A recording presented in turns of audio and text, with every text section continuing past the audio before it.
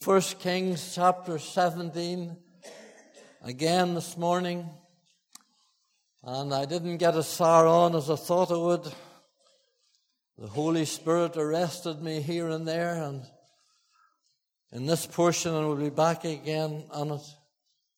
God willing, next week and the week after that is Palm Sunday, and the next week is Resurrection Day. So the time's slipping in, but we're back at 1 Kings 17, and I want you to open your Bible and keep it open at this scripture.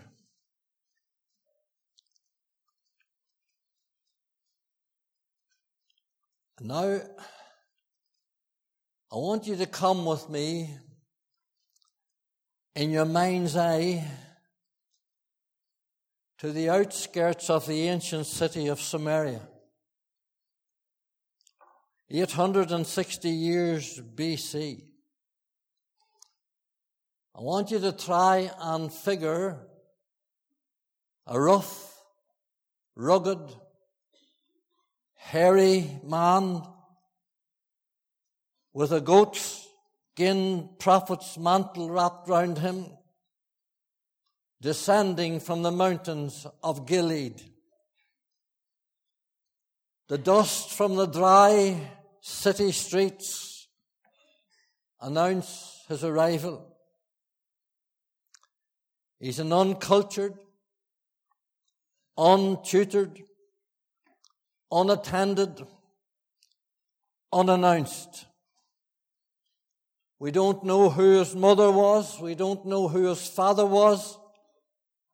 We don't know what family he had. We don't know his occupation. We have no record of his birth, and we certainly have no record of his death, for he never died. As suddenly as he came, he just as suddenly disappeared. He's a mature man, about 40 years of age, and he's come from the hills. But he has been sent from heaven. He has a message burning in his heart and in his soul that he has to deliver. For years he has been praying and fasting alone, away up in a place called Tishbe,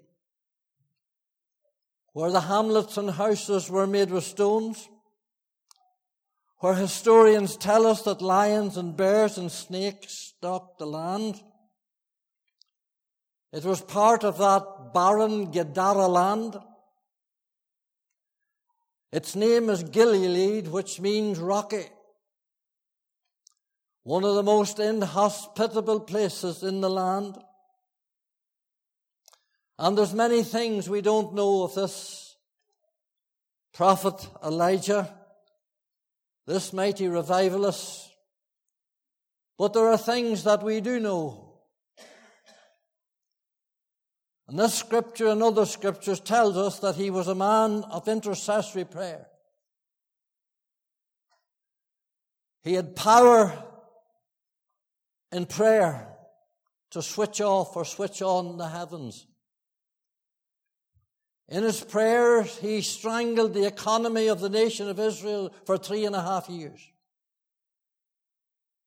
Second thing about him was he walked and moved and slept and ate in the presence of the God of Israel.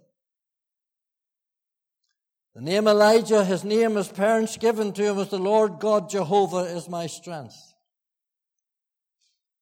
The third thing about him was that he heard the voice of God to his soul, and he obeyed it every time that he heard it, without exception, without rejection. He just got the word from God and he obeyed it no matter what it meant. Now I want you to try to envisage him as he makes his way to the royal palace in Samaria. And he confronts the worst king and queen of Israel for 58 years. Ahab and Jezebel. His steps are heavy, his heart is sore, his mind goes back to the times when God blessed his people. When God opened the Red Sea to bring them out and give Abraham the promises of the land of milk and honey. Where God in His power brought them over the Jordan and rooted out the Philistines and the Amalekites and the Canaanites and the Perizzites. When God delivered them the manna from heaven every day and the quails from the sea and the pillar of cloud and the pillar of fire. Now as He walks through this land, bearded and shrouded with the garment of the prophet, all he can see is here and there signs all over the place. The God of Israel is dead. Those were erected by Jezebel, the ungodly painted wife of Ahab. 2 calves were across the land, one in Dan and the other Bethel, where the people were commanded to go and to worship. They had to worship the Baal of Ashtaroth, the god of Baal and the god of Ashtaroth. And they had to bow at the shrines of those calves, and they had to cry out, "Behold thy gods, O Israel, who brought us out of the land of Egypt." You couldn't have got any more lower, or you couldn't have got any more offensive to the God of Israel. Every vestige of the Jewish life was in tatters. The synagogues were wrecked. The schools of the prophets were pulled down. The altars of sacrifices were removed and they were placed with incinerators where they offered the children on sacrifices to the god of Moloch. And as this man, burdened in his soul, came down through the land, his heart was heavy. Those who were supposed to be standing for truth were nowhere to be found, were told that they were hiding. And the false prophets that sat at Jezebel's table were ruling the roost in the land of God. Once he comes to the palace, he's ushered into the presence of royalty. There is no protocol, there's no bowing, there's no talking. His face and his voice is like thunder. And he delivers the message that God has burned in his heart. And once he delivers it, God speaks to him again. If he wouldn't have delivered it, God wouldn't have spoke to him again.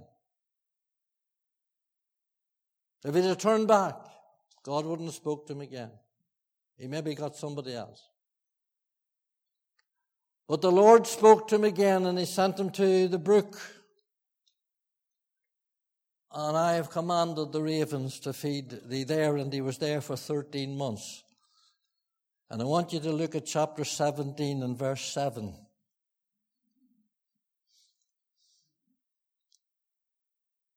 And it came to pass that after a while the brook dried up, because there had been no rain in the land.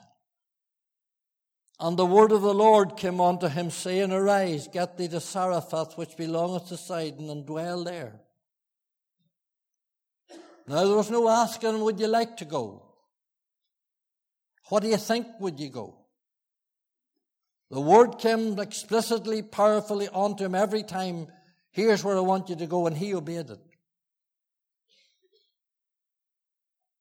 So he arose in verse 10 and went to Zarephath, and when he came to the gate of the city, behold, the widow woman was there gathering of sticks. And he called to her and said, Fetch me, I pray thee, a little water in a vessel that I may drink. And as she was going to fetch it, he called to her and said, Bring me, I pray thee, a morsel of bread in thine hand. And he said, As the Lord thy God liveth, I have not a cake, but a handful of meal in a barrel, and a little oil in a cruse. And behold, I am gathering 2 sticks, that I may go in and dress it for me and my son, that we may eat it and die. And Elijah said unto her, Fear not, go and do as thou hast said, but make me thereof a little cake first, and bring it unto me, and after make for thee and thy son. For thus says the Lord God of Israel, the barrel of meal shall not waste, neither shall the cruse of oil fail, until the day that the Lord sendeth rain, upon the earth. And she went and did according to the saying of Elijah. And she and he and her house did eat many days, and the barrel of meal wasted not, neither did the cruse of oil fail, according to the word of the Lord which he spake unto Elijah. 2 commands were given to this man. Go to the brook and be fed by the birds. Go to the widow and be fed by the barley. And it's very important that I rub this in this morning for the modern generation of Christians. There would have been no protection, no provision, no blessing, no revival, no Carmel, no victory over the false prophets, if this vital command, the vital commands of God were not obeyed each time. Now, don't you tell me this morning if he would have went north, south or west, that God would have blessed him and sustained him. Oh, he would in a way, but he was out of his will. Don't you tell me this morning if he would have went to some other house or some other widow that God would have sustained and blessed him and given the victory. No, sir.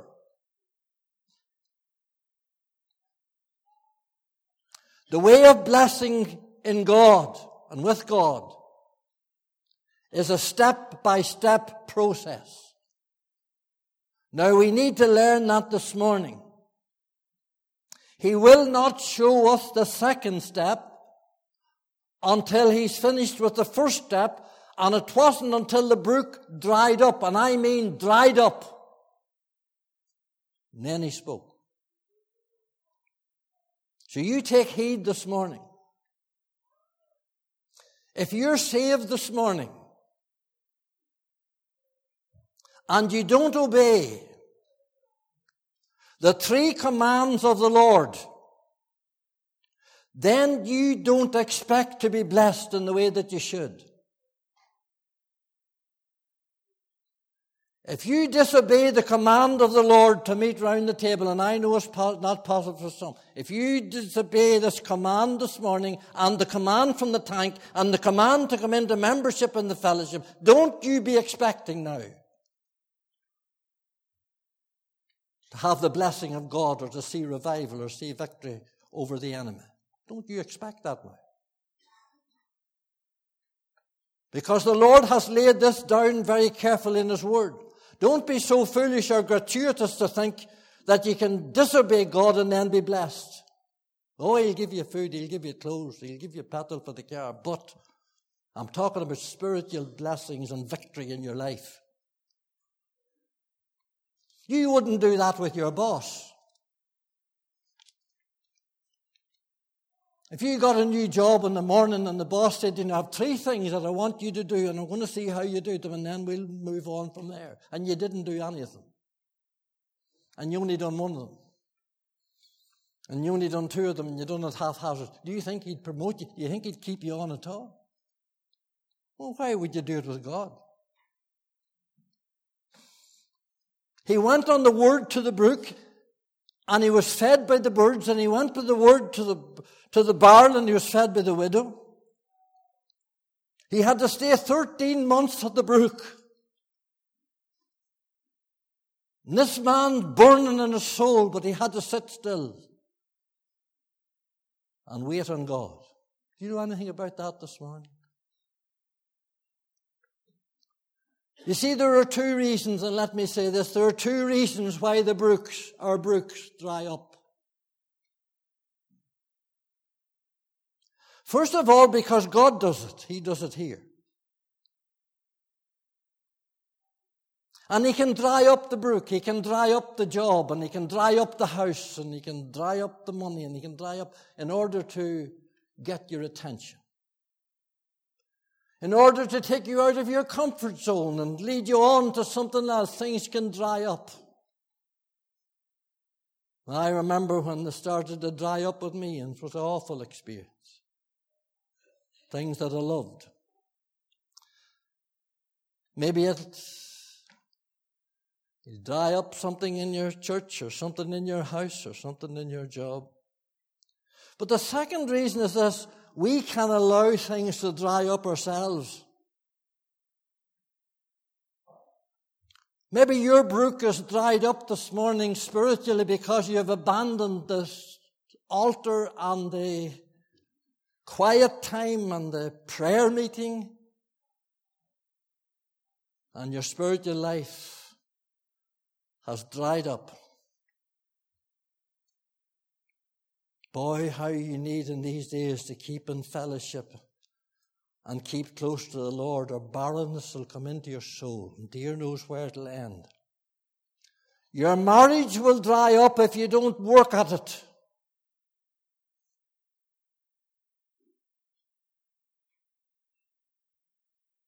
Your finance will dry up if you don't budget.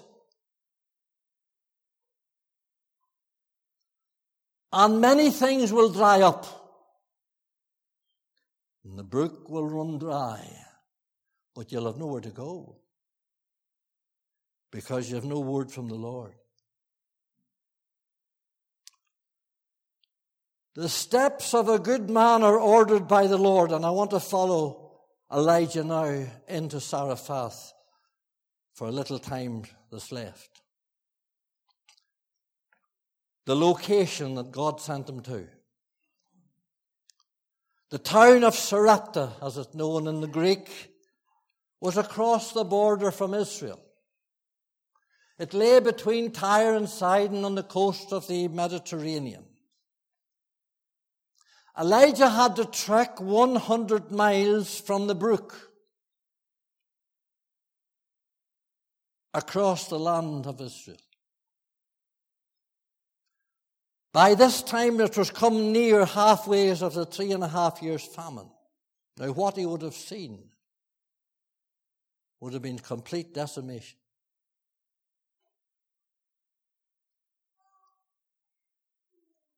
God sent him to the most unlikely place that he would have ever thought of going, or a journey he would have never thought of taking in a famine. He sent him to Jezebel's back door. Jezebel's father was the king of this country land. And remember, the king and all the men, king's men, were searching for Elijah night and day. But because he was in the will of God, he was surrounded by the presence and saturated with the presence of God that nobody could touch him. Touch not the Lord's anointed, and do thy prophets no harm. He was as safe at Jezebel's back door than Noah and his family were safe in the ark, or the Lord Jesus in the womb of Mary.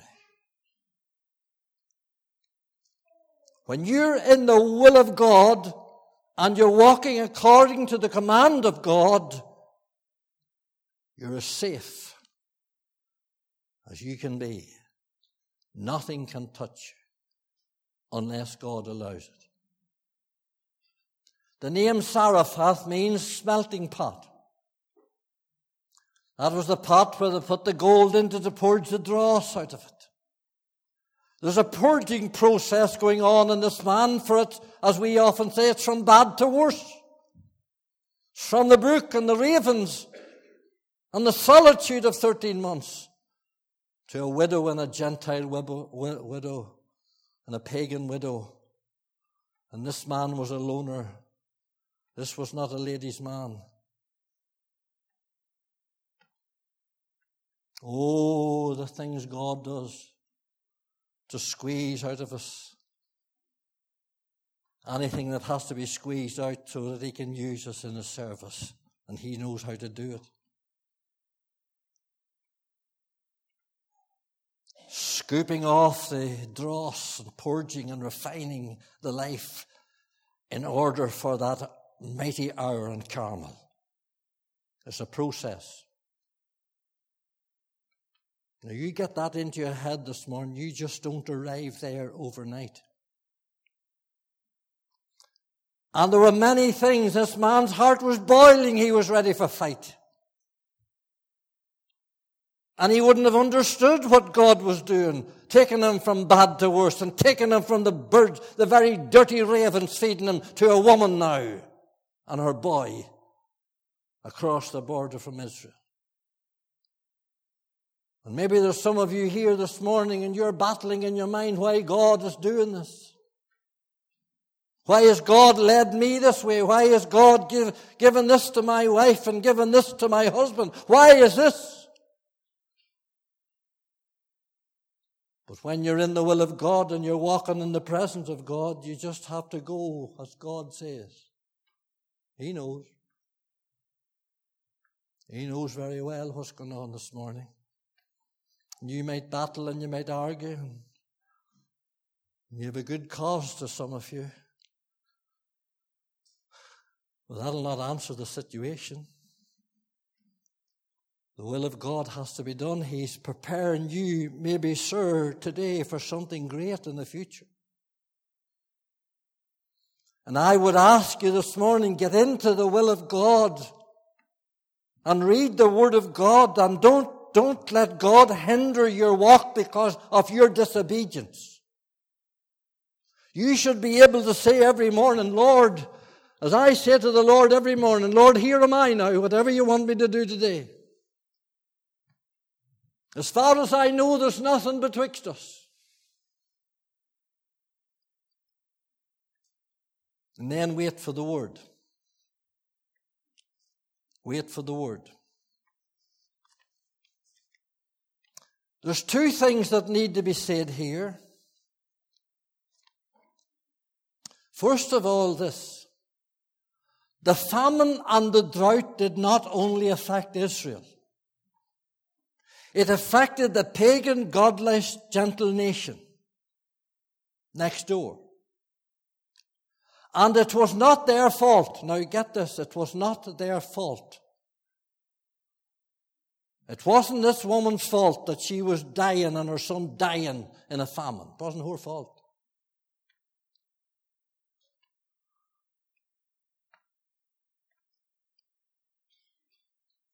It was the fault of Israel. It was the fault of God's covenant people. It was the fault of them grieving and angering and turning their back against God. And as the church goes, so goes the world. We are the salt of the earth and the light of the world, and when the salt loses the savour and the light goes out, then all around us is affected. Righteousness exalteth the nation, but sin is a reproach to any people. When Jonah, the servant of the Lord, disobeyed God and went down to Joppa and went down into the end of the ship and was heading for Tarshish, God threw a storm out on the land. But that storm not only affected Jonah, it affected the mariners, and they lost nearly all their cargo. And they were battered up and down the Mediterranean in fear, crying unto their gods. It wasn't their fault. The fault lay with Jonah, the servant of God. And there's a lot of false lie at the church's door this morning. Just you hold on.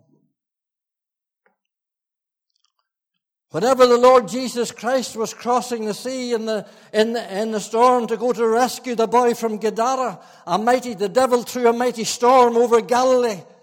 And the boat filled with water, and the men scared, and they cried unto God, Carest thou not that we perish? And the Lord got up and he calmed the storm, but it says there were other little ships. There were other little ships on the Galilee that day, and they were affected with the storm. It wasn't their fault. I preached on that one morning here. Other little ships. We all get a rise on the big storm. We get a rise on the big boys. We get a rise on everything else. We need to get a rise on God.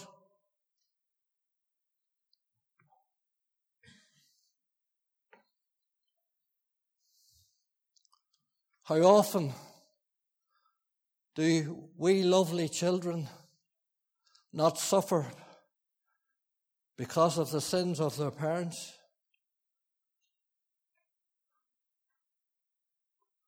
In divorce, separation, abandonment, child abuse, little children. It's not their fault. God help them. How often do parents not suffer because of the sins of their children? Drugs and drink grieves the heart of a mother. Young man, if you're grieving the heart of your mother, you ought to be ashamed of yourself.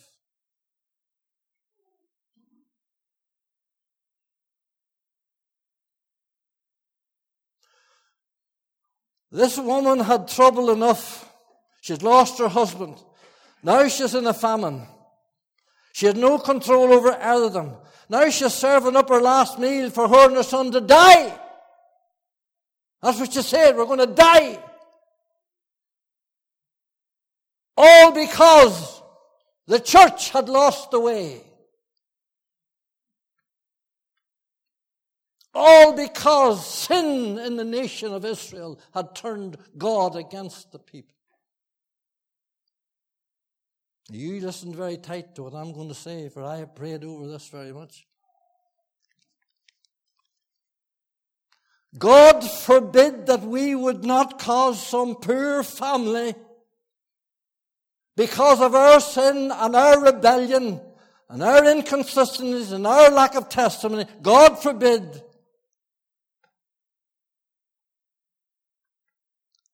that you don't cause them to die.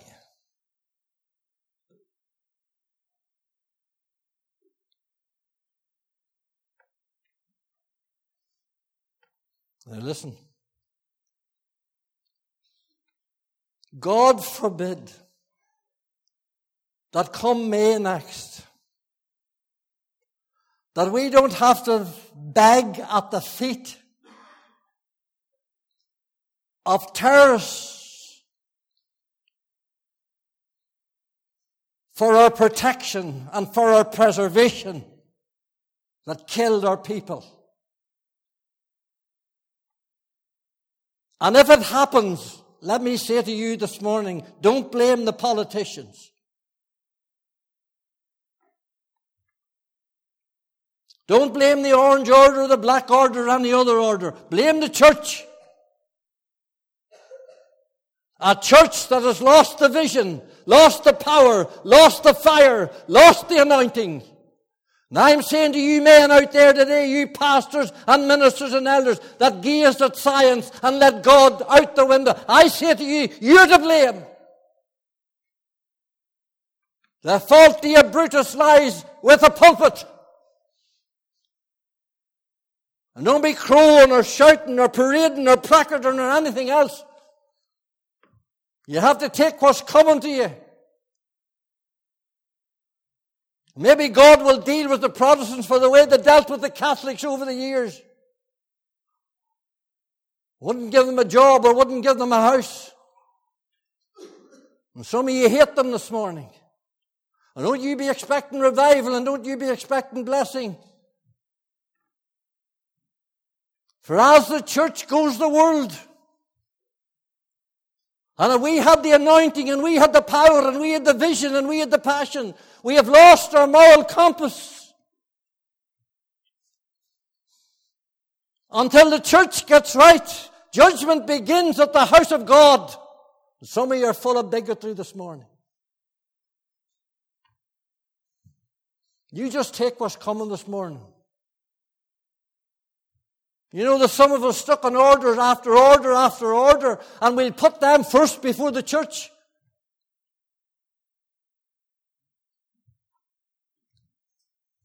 Let God speak to you this morning. Unless we get the house of God in order, unless we get repentance and brokenness, unless we get back into prayer and fasting and waiting on God, we're going to suffer. Do you know what you're saying this morning? Very well, I know what I'm saying. I've wrestled it out before God at 2 and 3 and 4 o'clock in the morning if you want to ask my wife. I'm not here to be seen, I'm not here to please.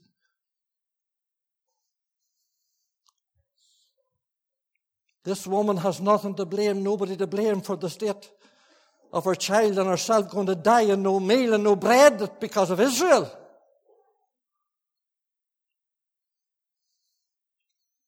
Second thing is this: do you think that Elijah relished the thought and looks forward to dwelling with the widow and her boy in this despised Gentile land? My dear friends, he did not, but he had no option. He had no option.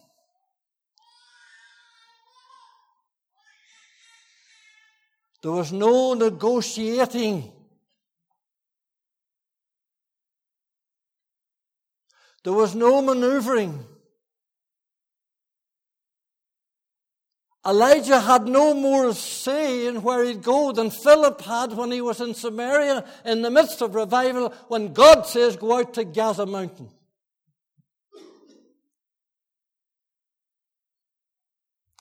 Elijah had no more say than Saul had when God says, go to the house of Ananias. He had no more say than when he said to Moses, go back to Egypt. And he stuttered and made excuses, but he had to go back. The location was Zarephath, and that was it. Now I want you to watch this. I want you to look at verse 9. We'll come down to a close. There's an exclamation here that God showed me in verse 9, and I've preached often from this portion. I never saw this. There's an exclamation in verse 9.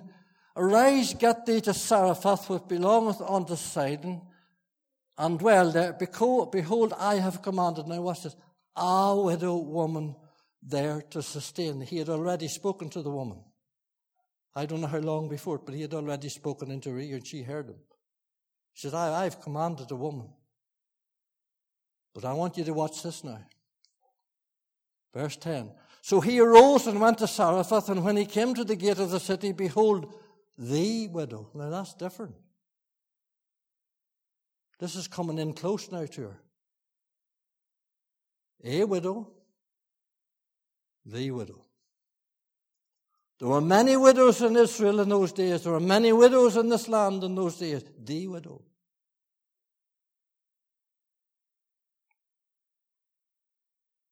Now what he's saying here, and you mothers, I hadn't much to say to you as I thought I would, but we'll be back at this next week. What he's saying here, I want all eyes off the location. I want all eyes off the situation. I want all eyes off the prophet. I want, behold, take note, behold, I want your eyes on the widow now as we come down to a close. On the mother.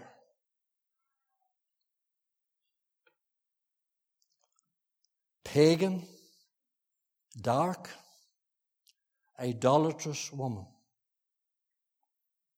But here's the point. She trusted the Lord. He must have told her the exact place and time because it was evening, and there are many gates into these cities and towns.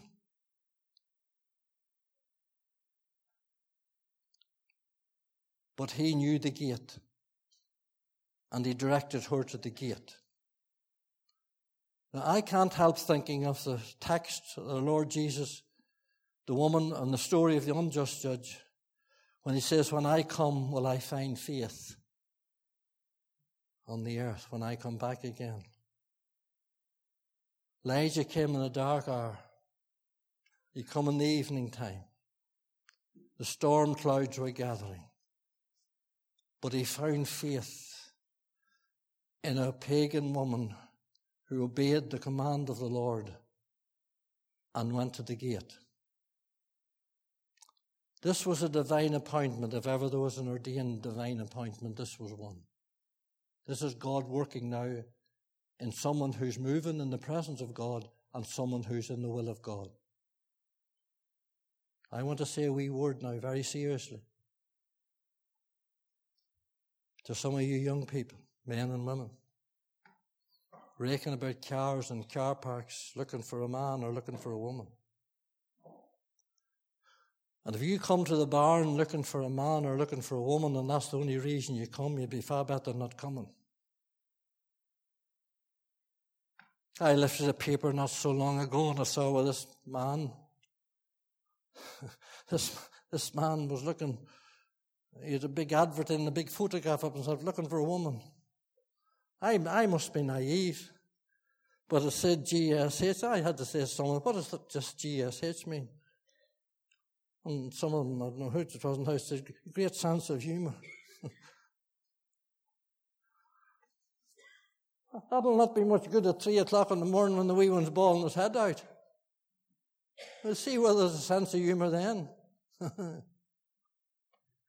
Or she comes in someday with the big Jeep and she's creased the side of it. Ho ho!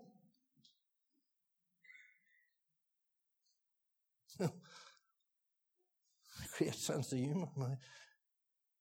An old boy in America used to say, an old holiness boy, he says, no matter where you prod me, he says, what'll come out? What come out, Stephen? Honey. He says, no matter where you prod me, honey comes out. Well, I tell you, you wouldn't want to prod me too much. He says, amen. When you prod some of us, I'll tell you, it's not honey that'll come out.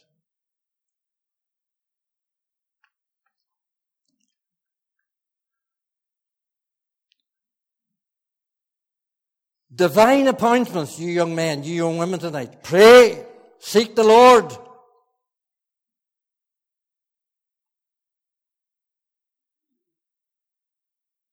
And He will show you.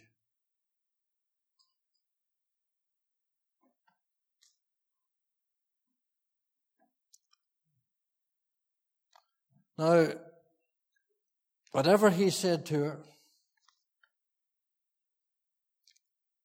go and get me a drink of water, she went. No argument, no nothing. But whenever he said, go and get me something to eat, some bread, some meal, that was a different story. Now, water would have been scarce, but she had some. But if she's going to give this man the meal and the oil, either herself or the boy will have to do without it. Do you follow me?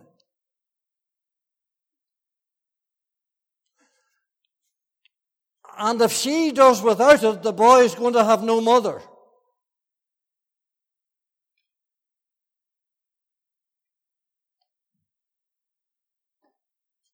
And the other way about, she's going to have no son. And here's a man of God, supposed to be, and he's a man of God, of course he is. Here's the man of God, he says, give me your portion.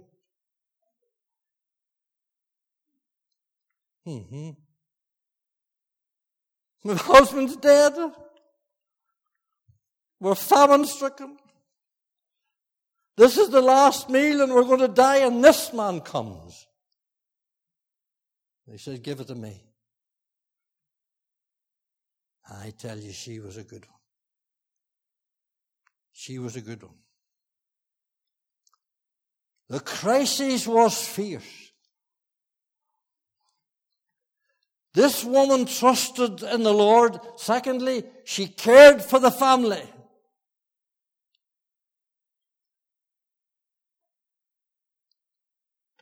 She cared for the family. She was out to the last moment. And the bread would have come to the son quicker than to herself. The bread is gone and the oil is gone and we're going to die.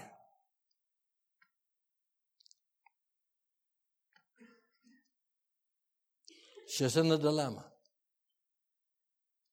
Can I tell you this as a close?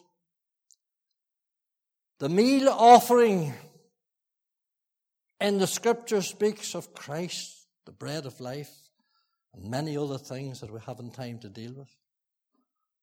The oil in the pot speaks of the Holy Spirit, and the two sticks speak of the cross.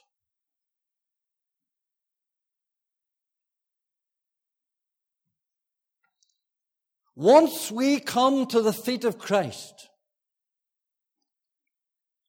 once we gaze and feed upon the Savior, and once we are filled and saturated with the Holy Spirit of God, and once we recognize the cross and all its power and what it is, then that ends the argument.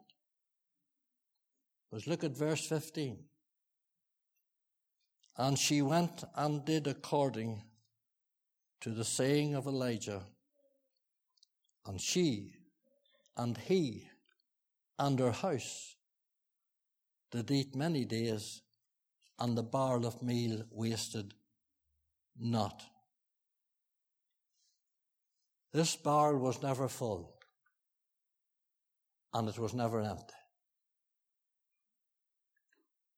I declare, when she went out in the morning and put her wee hand down into it, her wee delicate famine-stricken hand, when she put it down into it and she gathered it up, she scraped the bottom. But when she went back the next day, there was still more. You see, God doesn't feed us out of our abundance. Because we have so much, we don't need Him.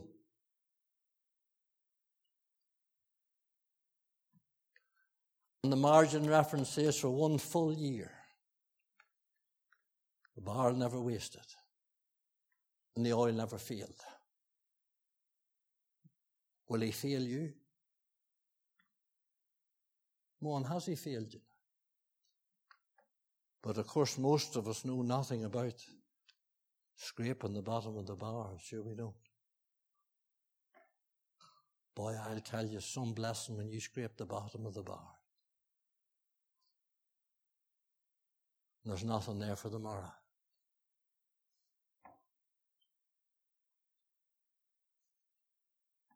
When you take the day's portion out, but it'll be there. It'll be there. She trusted the Lord. She cared for the family. She surrendered all, just like the boy with the loaves. Give them over to Him. Morning and evening the manna fell. Every day, just enough for the day.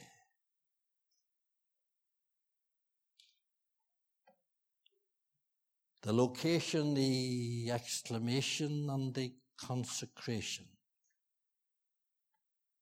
When she got down and surrendered all, then the Lord moved in. Do you know, we were speaking here on Wednesday night on the crown of rejoicing. I tell you, when this wee woman gets to the glory, and she'll be in the glory. Jesus said there were many widows in Israel, but He sent them to none of them. He was finished with the land. He was done with the people until something happened. He was finished with them until this man could see through what God was doing. And He told him to go and hide yourself. And when you get out of there, go to the ungodly. Don't go back. Don't go back near them. Friend, has He forsaken us this morning? Is He going to turn our land and our church over to the ungodly? There were many that tried to kill Him after He said that in Luke 4. He said there were many widows in Israel, but He sent them to none. He sent them to not one of them. They couldn't handle this to an ungodly Canaan pagan woman. We Jews. Aye. Should have tried to kill Him because He said that. He said the same about Naaman. He said there was many lepers in Israel, but there was none cleansed, only Naaman the Syrian. I tell you, we need to come down off our high horse. We Protestants will need to come down, if that's what you call yourself, off your high horse. And you're marching and you're drumming and you're shouting and all the rest of it, and you're placarding and protocoling and all the rest of it will not bring revival back. We've been this way before.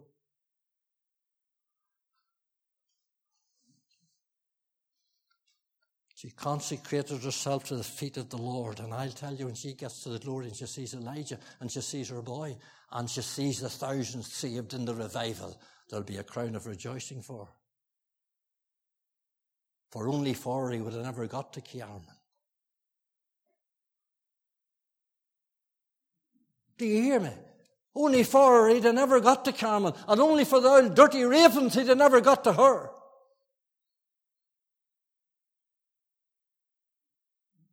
May God help us this morning. But you know the worst is yet to come for this family, and we'll see that next week.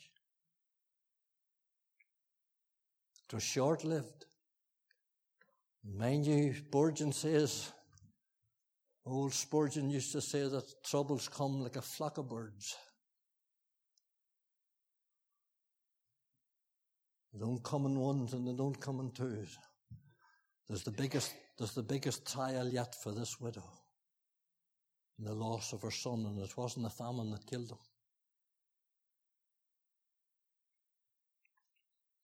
We'll leave that to next week. And we'll ask the Lord to help us again. Let us pray. Thank you for your patience.